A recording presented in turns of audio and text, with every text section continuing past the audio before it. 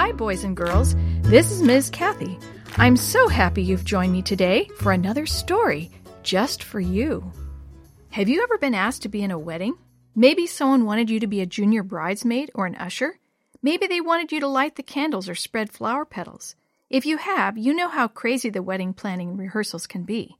That's what Maria finds out in this Shoebox Kids mystery. This time, Maria has a real problem. She's excited about being in her aunt's wedding, but everything is going wrong. Should she refuse to be a junior bridesmaid? Can you figure out what happened to Maria's missing dress before she does? Chapter 5. A Pain in the Neck. Maria felt sorry for Pastor Hill. Every time he tried to talk, he sneezed. Sometimes he sneezed 5 sneezes in a row. Maria sat down in a pew until it was her turn to learn her part in the wedding. If I had a cold like that, I wouldn't have to be in the wedding, she thought. Later, while she was practicing walking up the aisle as she was supposed to do at the wedding, she couldn't help but think about the next day when lots and lots of people would be sitting in the pews. Will they notice my dress, she wondered. She didn't think she would ever get it out of her mind.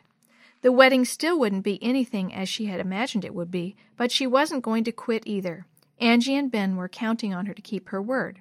Somewhere between talking to her mom about commitment and the end of the rehearsal, she made up her mind she would stick to her commitment. Boy, am I tired, Maria thought as the Vargas family piled into the car for the drive home. After fastening her seatbelt and making sure Yo-Yo was fastened in, Maria leaned her head against the window and closed her eyes. She didn't even try to pick out the Big Dipper in the sky or try to find the North Star as she usually did at night. She could hear her parents talking softly in the front seat. "Do you think Pastor Hill will be well enough to perform the wedding tomorrow?" her mother asked. Her dad's voice sounded worried. "I don't know. You could tell he was feeling pretty bad tonight." That made Maria's eyes pop open for a second. What will happen if Pastor Hill can't be there, she wondered. And I thought my dress was a disaster. Angie might have to put off the whole wedding. Thinking about Pastor Hill reminded her of that strange phone call the day her dress arrived. I forgot to tell Mom or Dad about Pastor Hill being on the phone and in the front yard at the same time. I'd better do that right now.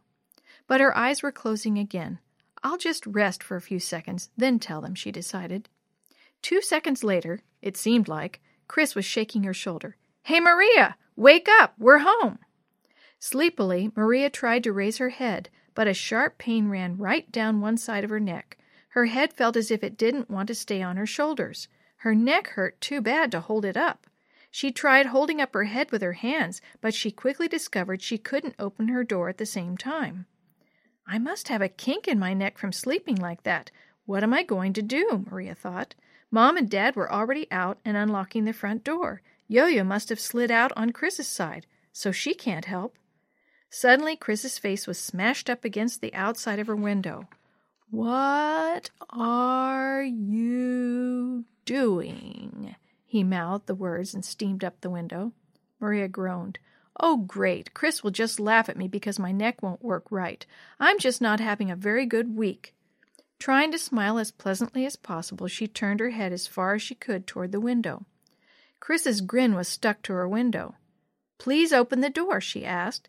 To her surprise, Chris didn't laugh or make stupid faces or yell loud enough to the whole neighborhood that his sister had a kink in her neck.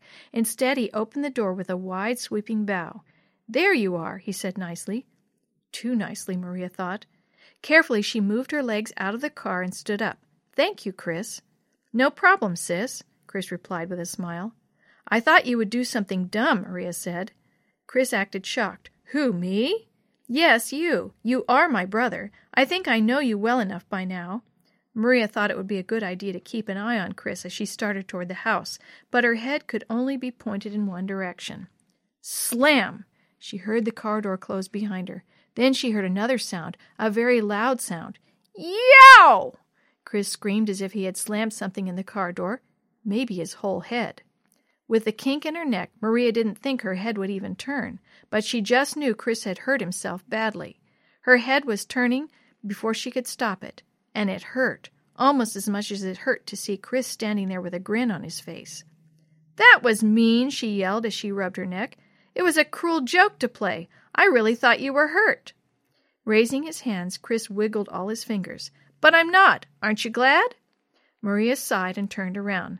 Sometimes she thought she had one brother too many. Chris trotted up beside her as they entered the house. "How's your neck?" he asked. "It still hurts, thanks to you," Maria grumbled. Chris's smile disappeared. "I'm sorry. I guess that wasn't a very nice thing to do. Do you want me to rub your neck for you? Or can I go find the heating pad? Mom likes to use that when she's got a sore neck." Maria frowned. How can brothers be so mean one minute and nice the next? Chris only shrugged and walked off to find their mom. "It was a pretty mean joke, wasn't it?" he called back. "It sure was," Maria answered, "but it proves that what I've been telling everyone is true. You really are a pain in the neck." Chris laughed, and Maria headed up to her room. She had to take 2 looks at her clock to be sure of the time, and she still couldn't believe it was so late. She quickly changed into her pajamas and crawled under the covers. Yo-Yo already had her pajamas on, but before climbing into bed, she stopped by Maria's room. "Good night, Maria." Maria smiled. "Good night, Yo-Yo." "Are you going to be in the wedding?" Yo-Yo asked. Maria started to nod, but stopped quickly. "Ow! I guess so," she answered as she rubbed her neck again. "Do you have to, even if you don't want to?" Yo-Yo wanted to know. "I said I would be in it for Aunt Angie, so I will. It won't be so bad. I'll just be different." Maria tried to explain. "It would be selfish for me not to be in the wedding just because I don't like the dress I'm supposed to wear." Yo-Yo didn't move. She was thinking very hard. Maria yawned and closed her eyes. "I could help," Yo-Yo offered, but Maria didn't hear. She was already asleep. Maria didn't hear Mom and Dad come in and kiss her goodnight. She didn't hear Chris when he left the heating pad on the chair by her dresser. The story you have heard today is a chapter of the Shoebox Kids, Book 6, The Wedding Dress Disaster, written by Eric Stoffel, edited and created by Jerry D. Thomas, and used with permission from the Pacific Press Publishing Association. If you're interested in any other books published by the Seventh-day Adventist Church, please visit AdventistBookCenter.com or call 1-800-765-6955.